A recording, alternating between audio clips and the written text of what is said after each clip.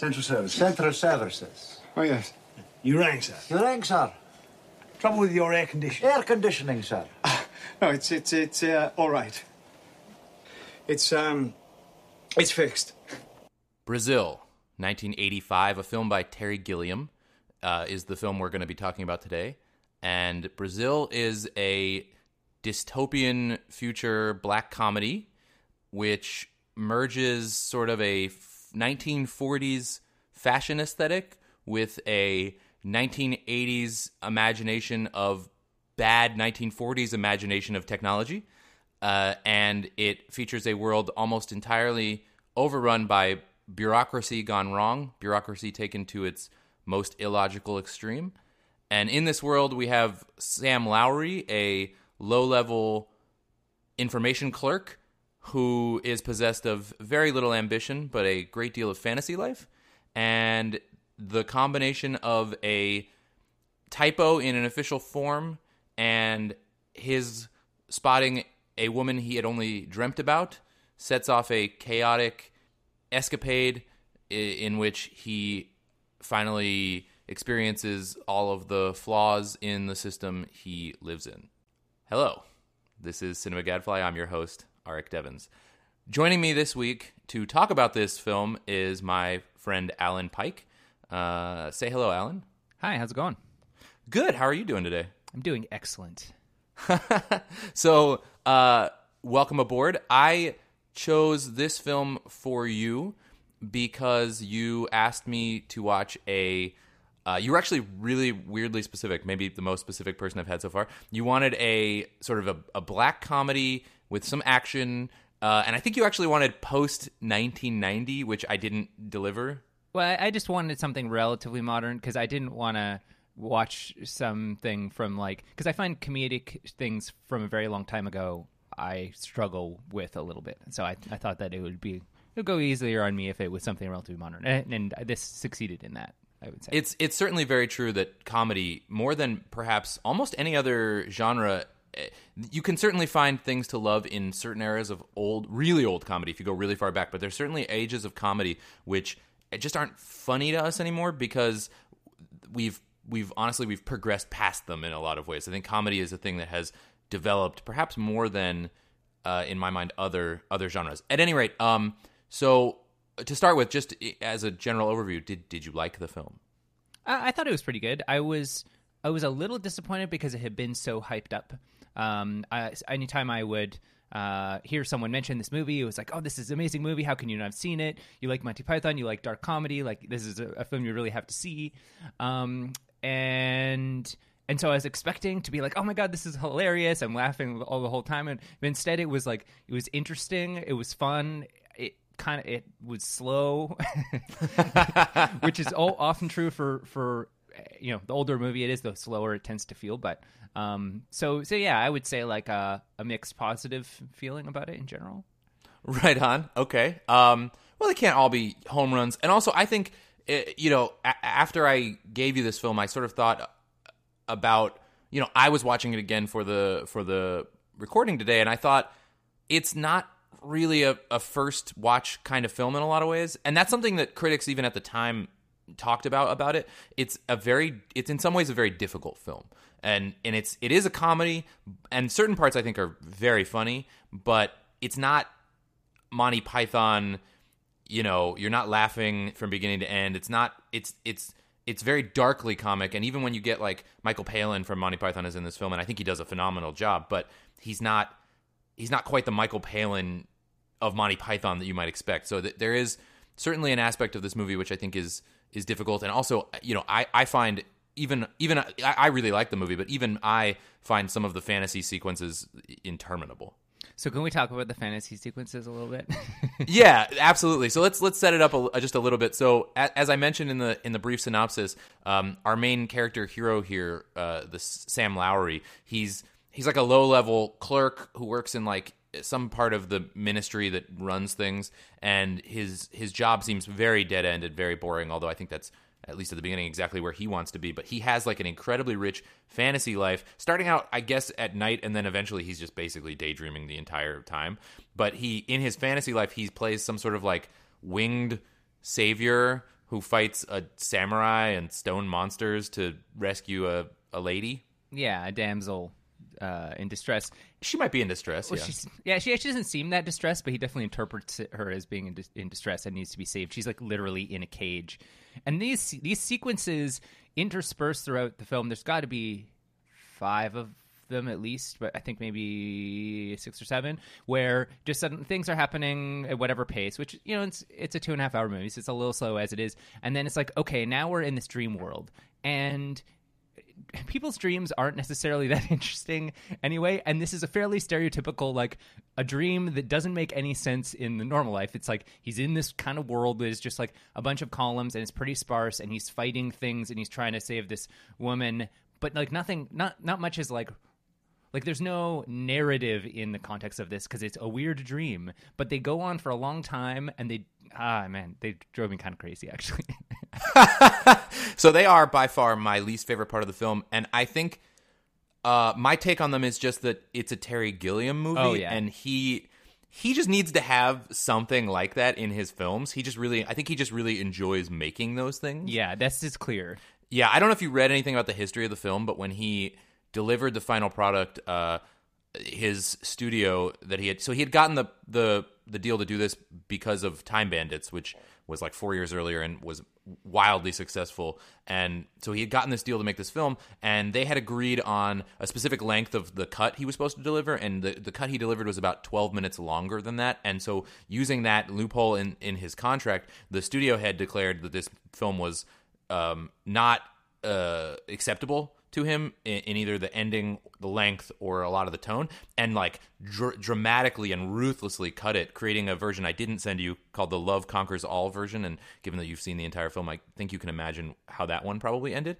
But yeah, I read about this a little bit, and at first I saw like, oh, Universal said the cut was no good and they wanted to make a new cut. I'm like, well, that doesn't really surprise me. I would cut this movie differently probably. But then I read about their cut. I'm like, well, that also sounds horrible. Yeah. Which is to change the ending, which we don't necessarily want to like totally spoil because there's probably some people who are listening who haven't heard it. But the ending as it was is not like a stereotypical Hollywood ending necessarily. But that was one of my favorite things about the film was the way that it ended. yeah, I love the ending. I absolutely love the ending. And so they changed that in the sort of unauthorized attempt to make the movie even worse, I guess. It's a fascinating history because he got around it by essentially against his contract screening the film underground for like a bunch of prominent LA critics who then gave him a major award, thus putting the sort of PR pressure on the studio to release the film with the cut that he wanted or something close to it. I think the final release cut is like 130 something, maybe 132, and then the version I sent you is 142. But I do agree that this could have been a much more effective film if those dream sequences had just been shorter. I mean, I think you need to have them to some extent because they explain sort of the character's otherwise very hard to understand motivation to essentially destroy himself in some fashion, or at least put himself in the crosshairs of the society he lives in for this woman he knows nothing about and has never met, the woman of his dreams who he encounters in real life. And I think without understanding that he's been kind of obsessively dreaming about her, you might not sort of understand his motivations, but those were really long. Yeah. And I think they could have been a lot shorter. Making them repetitive is fine because it gets across that point, but yeah.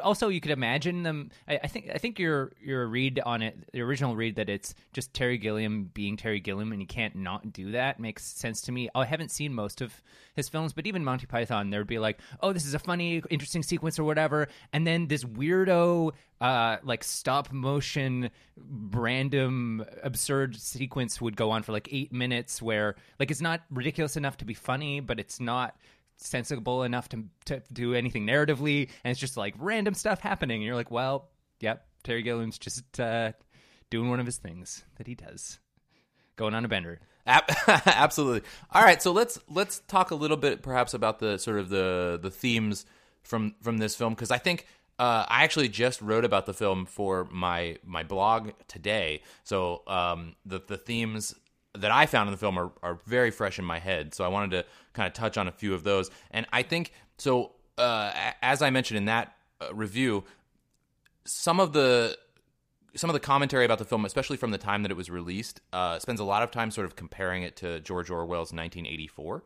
And while I can see why they do that, I think that's reductive and pretty inaccurate, because 1984 is a movie about the incredible success and scariness of surveillance state as a fully realized machine for control. Like the character in 1984 is rebelling against a system that there is basically no possibility he will defeat, and the control of the system is almost total and perceived as being extremely competent. Whereas in this film, the bureaucracy that runs this system is completely and totally chaotic and almost completely inept and incompetent, right? Like nothing functions correctly at all.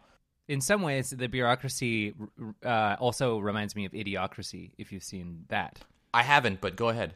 So it's Mike Judge. It's I don't know, in the late 90s, I think. But it's what happens if mankind doesn't evolve for the next 1,000 years because only the dumbest people are having kids and smart people aren't. And so this is what we sort of, for whatever reasons in the film, end up in this world where the entire government is sort of like, a very different feel to it because it's ridiculous and people have Pizza Hut tattoos on their faces and stuff because everyone's really dumb. But this whole idea that the bureaucracy is kind of taken over, even though it's really bad at what it does, but everyone just sort of accepts it and its deep layers of ridiculousness. It kind of reminded me of that as well. Yeah, I think that's a strong comparison. Like, so the everything seems to be falling apart, right? Their technology is ridiculous. Like they've got like the computer screens that are tiny, and then they've got other screens that are magnifying screens so that they can see the tiny screens, right? It just feels like what would happen and one might argue is happening, if bureaucracy was completely unchecked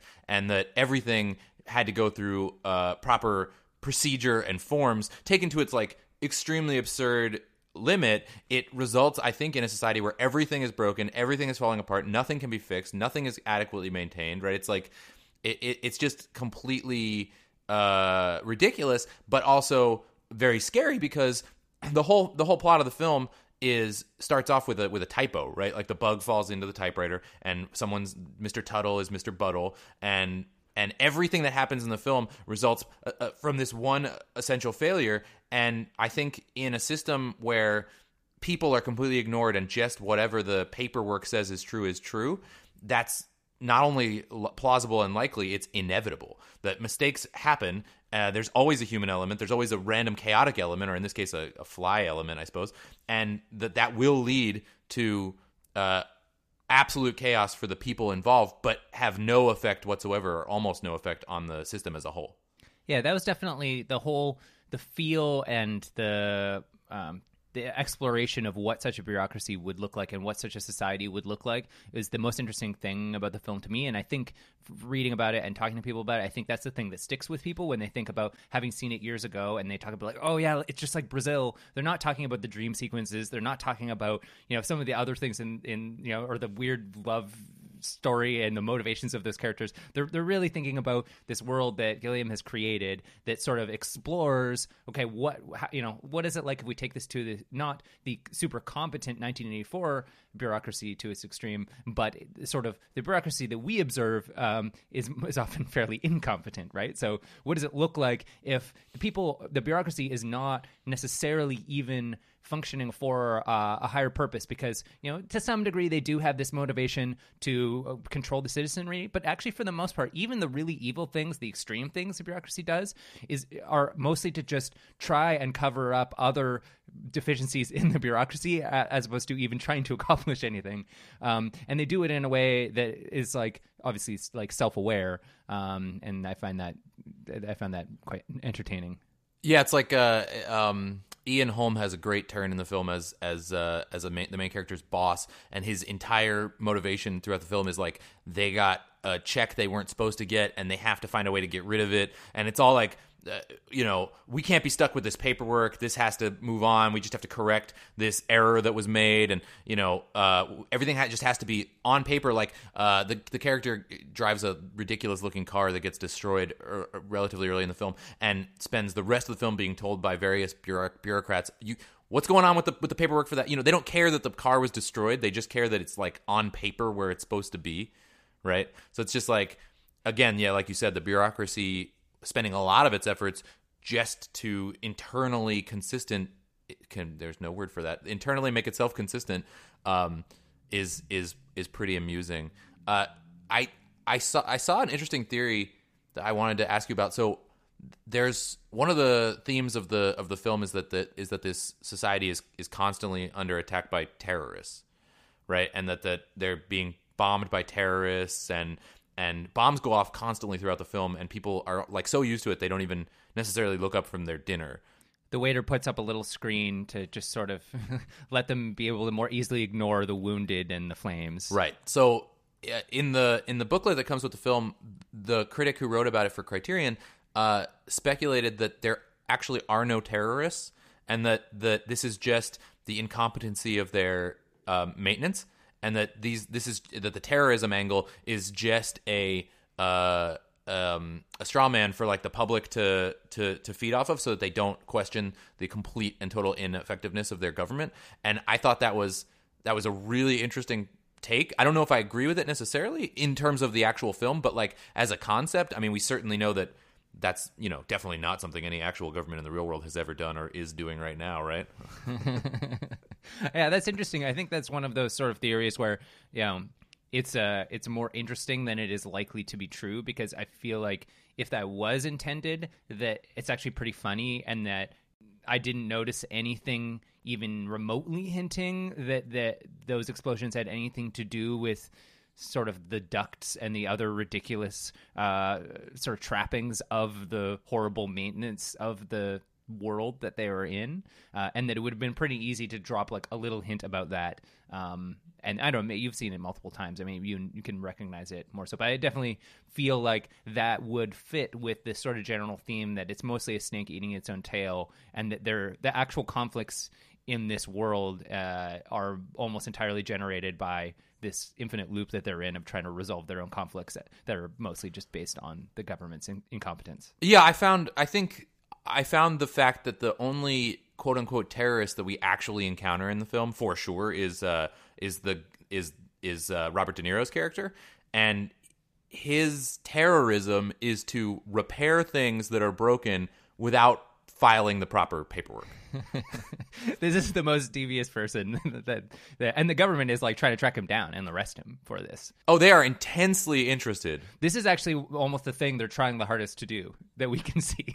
Yeah, they're really, really need to find this guy because he is just making a mockery of their system. And I think in the context of a society that is entirely based on bureaucracy and paperwork, what could be more terroristic than someone who's showing actual skill and ability to get things done outside of the system that, if they question at all, will just completely destroy their entire society, right? Or, the entire structure of the bureaucracy of their society, right? If you can just go around fixing people's stuff, I mean, what's next?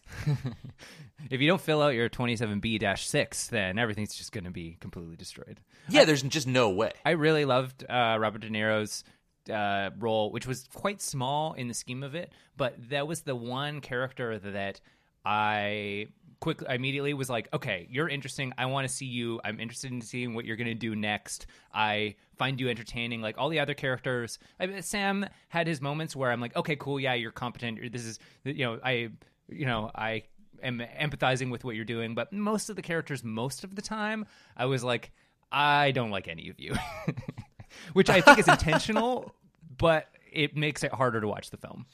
It's true. I like Bob Hoskins' sort of evil repairman, but I just like Bob Hoskins a lot. Yeah, I'll buy that. It's a small role, and I think it's one where I've appreciated it more on subsequent watchings, because he's just, from the first time you see him, he just comes off so creepy, and the guy he's with comes off as so creepy. Oh, yeah. And I do enjoy that. I think it is really interesting. I especially like sort of what happens to Robert De Niro's character with the paperwork later on in the film. I mean, that's pretty dramatized. It's kind of where fantasy crosses with reality later in the film. Yeah, well, that's the kind of thing, like, when it was happening, that scene with the paper and towards the end, I was like, okay, come on, this is ridiculous. Like, what is even happening? I was getting fairly annoyed at the film at that point, but then the way that that's resolved, I think, made me completely forgive it and then be glad it was there. Like, it worked out. Yeah. It's a complicated film, and I think it's one that it does reward subsequent viewings. I think it's certainly a flawed masterpiece if it's a masterpiece at all, but it's full of interesting ideas, and I think it's a perspective that is in line with kind of my own viewpoints on sort of the future, quote unquote, the future. I mean, I've always thought that the future is likely to just be a dirtier, more noisy, louder, crazier version of the present. Like, I don't personally think we're heading towards some sort of, golden age, Star Trek, everyone is in peace future. I think it'll look a lot like now, at least in the relatively reasonable, sort of achievable, when we'll all still be alive future. It just seems more likely to me that it'll be pretty much like now, but only, crazier, dirtier, louder, more full of ridiculous things, more people doing things that, like, maybe not Pizza Hut tattoos on the face, I hope, but... One thing that I thought was kind of interesting is that the aesthetic of what they portrayed technology and society to be like in the film was, like you said, it comes off as, what would a 1940s film about the 1980s be like, even though it was filmed in the 1980s. So, like, there's these tiny CRTs, which is, like, kind of right, and they have computers, but the computers are different than the computers would be in the 1980s and these sort of things. But one thing that I thought was kind of interesting is that, like, this term paperwork, like, in our actual society is reducing. Like, even, like, I spend nominally a lot of my job is paperwork. I run a app design studio, but I spend less and less time, like, interacting with paper, that's for sure. But also, like, I feel like maybe I'm just getting better at avoiding it, but I feel like over time that software is making it a bit easier for people to not necessarily have to go through as much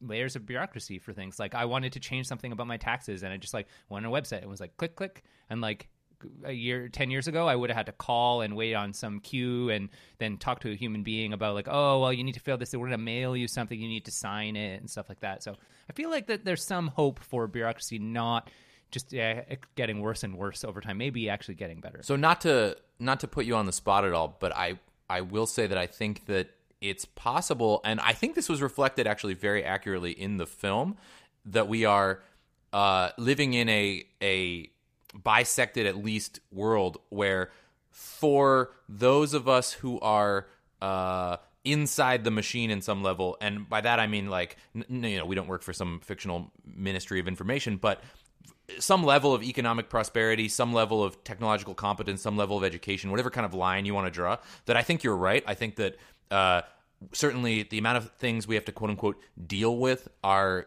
decreasing rather than increasing. But I wonder, at the same time, like, if you are living in poverty, or you are struggling to get by, or you're just, like, very solidly sort of, like, lower middle class, like the family at the beginning of the film who where the dad gets arrested, I don't know if that's true. I think it might actually be harder and harder and harder to get by. And when you want to do anything that's not explicitly supported by the society as a sort of a golden path, it might actually be harder in some ways for those people. I think you're right that the physical paper is perhaps less, although certainly at places like the DMV, I'm not sure they've quite got that memo yet. But hopefully it won't be an actual memo by the time it actually comes. But I wonder if so, because, like, for instance, like, when he shows up at work in the job he starts to film in, he's, like, super crazy searched, right? Everyone's being searched. Yeah. And then when he shows up, and then I when I'm flying, that happens to me, and that happens to me probably more than many people I know, for whatever reason. And then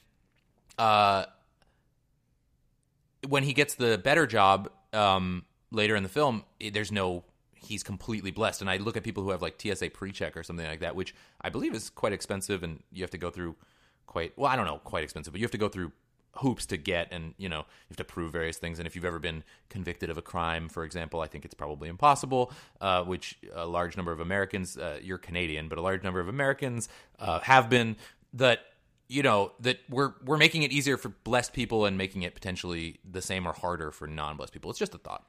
Yeah, I think that's actually, I think the trend overall for both groups is probably towards down, even though there may be some minimum. But definitely it's a lot harder for people who, like, if you read about or even just like listen to the NPR episodes about some of these entitlement programs, like, income supplements for low-income families or people with certain disabilities and stuff like that, there often are these barriers that are kind of intentionally put there to make it so that they reduce the number of people who are claiming this thing nominally, because you should only have to you should only be getting it if you really deserve it, but also because if we can put these little hoops in the way before, especially when it's coming down to something that's actually consuming resources, getting some sort of benefits or things like that. So I think in those sort of circumstances, it's definitely way worse. People need to depend on government programs more than maybe middle class or upper middle class folks do. And definitely, from what I understand, it's far worse in a lot of developing economies. Not necessarily ones that are really, really rough, where they don't even necessarily have the mechanics of government, but a country like India, where there's so much bureaucracy and there's so much government for 1 billion people, but it's not quite entirely computerized yet, and a lot of it, there's little bits of corruption and local interests that in this city, in order to open a pizza shop, first you need a license to cook anything, and you need a license to have employees, and you need a license to have this and this and this, and each of the people who give all those things have an interest to make it difficult, partially because they want to get the sort of bribes to grease the way. So they didn't discuss or even show much in that angle as far as the sort of existence of bribes. But my understanding is that in societies where paperwork becomes so severe like this that it's hard to get anything done, that kind of tends to bubble up pretty quickly, is that people who have the means to put $50 down with their piece of paper suddenly find that they don't need a stamp and that they can process it right now. Yeah, the only allusion to that in the film was sort of that he gets promoted because his mom is rich and well connected. Yeah. But I don't think it's sort of implied that the guy is a friend of his father's and that he's kind of blessed in terms of name and station, as opposed to necessarily anyone paying anyone specifically for a bribe. But I do think I live in San Francisco, and if you want to open a place that serves alcohol in San Francisco, it is virtually impossible, and the forms and the cost is astronomical. I think in most cities in the United States, to get a liquor license is either free or in the hundreds of dollars. I think it's something like $500,000 now in San Francisco, and there are no new licenses. You have to acquire one from someone, and then there's this group called ABC, which is the people who oversee the bar stuff, and they're constantly showing up and saying, you haven't filled out this proper form properly, so your patio has to be shut down for 3 months while you go through this crazy review. I think bureaucracy is still absolutely a tool that's being used in our society as a way to prevent things that people don't want going on, or various other methods of, I think control is probably a strong word, but influence. And I also think that incentives for, as you mentioned, government programs are just very differently aligned than a private business, where for the private business they're incentivized by getting your money or succeeding in some fashion, whereas perhaps with a government program they're incentivized by their mission, but also by everything being done quote unquote correctly. And I think if you add ineptitude and stupidity and overzealousness, it's not that hard to draw a line from this film, but from our current reality and this film. And I say that as someone who is a pretty strong believer in government programs in general. Yeah, I think that, I'm also in BC, and where I'm in Vancouver, the liquor licensing thing is also ridiculous. I think for most of the circumstances where we see the bureaucracy and paperwork going down are the circumstances where they're things that affect everybody in their normal day-to-day life. which is a lot of what we were seeing in the film. And I think the film actually kind of alludes to the problem, which is at the very beginning, they're talking about like, oh, well, the Ministry of Information only takes 7% of the GDP of the entire country to just like do all of our paperwork, right? Which is like ridiculous. Like that's more than any industry almost in a modern society. But that force, the fact that it's very expensive to have actual people doing all these things, is a lot of what has driven the automation and reduction of the hoops that everybody needs to jump through. That just for going day to day and getting your air conditioning repaired or whatever, which thank God the government doesn't actually do with that particular thing.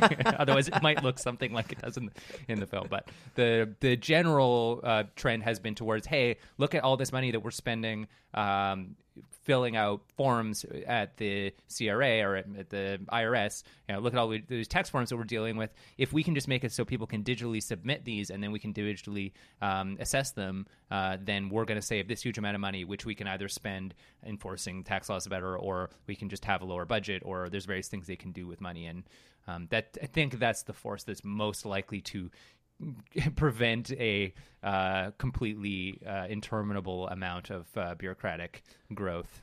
Oh, absolutely. And I think the other positive difference between what I would view as our society and their society is that, I don't know if you remember, but early in the film, there's like an infomercial for making everyone's houses are like have these giant ridiculous ducts for the heating and cooling system, which is a large part of the plot. And there's like an infomercial for prettier ducts. Yes. And and I thought to myself, okay, so we're not solving the problem of like better technology removing the need for the ducts. Instead, we are making the ducts prettier because the ducts, we can't. So I think that our actual society's sort of desire to improve our technology and that can go astray too, as we see with like the quote unquote disruption sort of scene where it's companies are justifying pretty loathsome behavior in the nature of, well, we're disrupting something, like, whoa.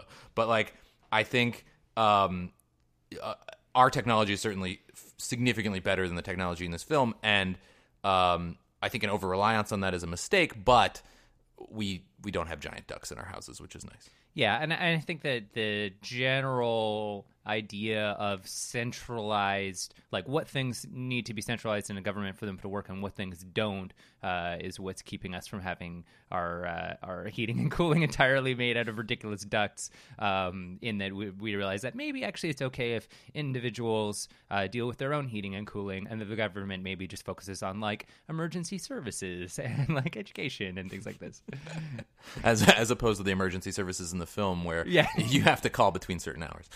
Yeah, exactly. Which, oh man, there have definitely been people running for various offices that would have loved that. So cool.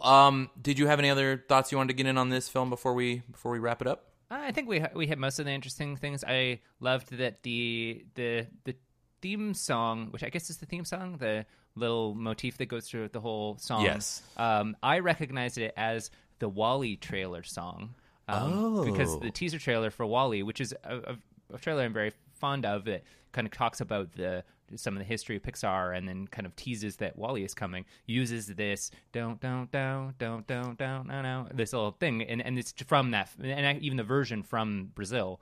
I don't know why they chose that, because it's very different feeling, I guess future, I don't know, but and so I recognized it in the film, and I quite enjoyed that little loop. I thought it was good. Awesome. Yeah, no, the theme song, Brazil as a film has very little connection to Brazil. It's really just all about this song that they use, but it is a great one, and I do enjoy it.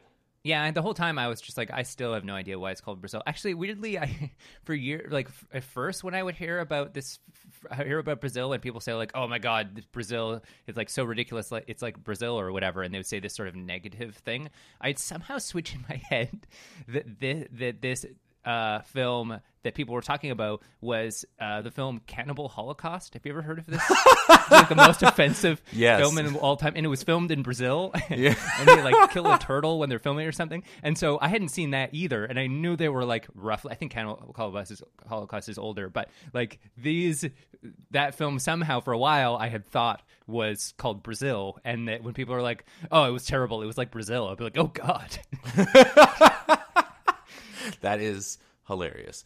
All right, well, thank you very much for joining me today, Alan. Can you tell the people where they can find you on the internet? Yeah, sure. So you can read the stuff I write. I have a website, alanpike.com, ALLEN Pike, or you can find me on Twitter at @apike. Cool. And you can find me on Twitter, as always, at CinemaGadfly. And you can subscribe to this podcast wherever fine podcasts are found, mostly. And, rate us, love us, leave reviews, whatever, all the things I'm supposed to say here at the end. And we will come back next time to discuss the film that Alan chose for me. Okay, have a good day, everybody. Don't you worry, love. We'll have everything shipshape in a jiffy. That's it. Nothing to worry about. Right, it's Tuttle downstairs who can worry, eh? Tuttle? His name's Fuddle. There must be some mistake. Mistake? We don't make mistakes.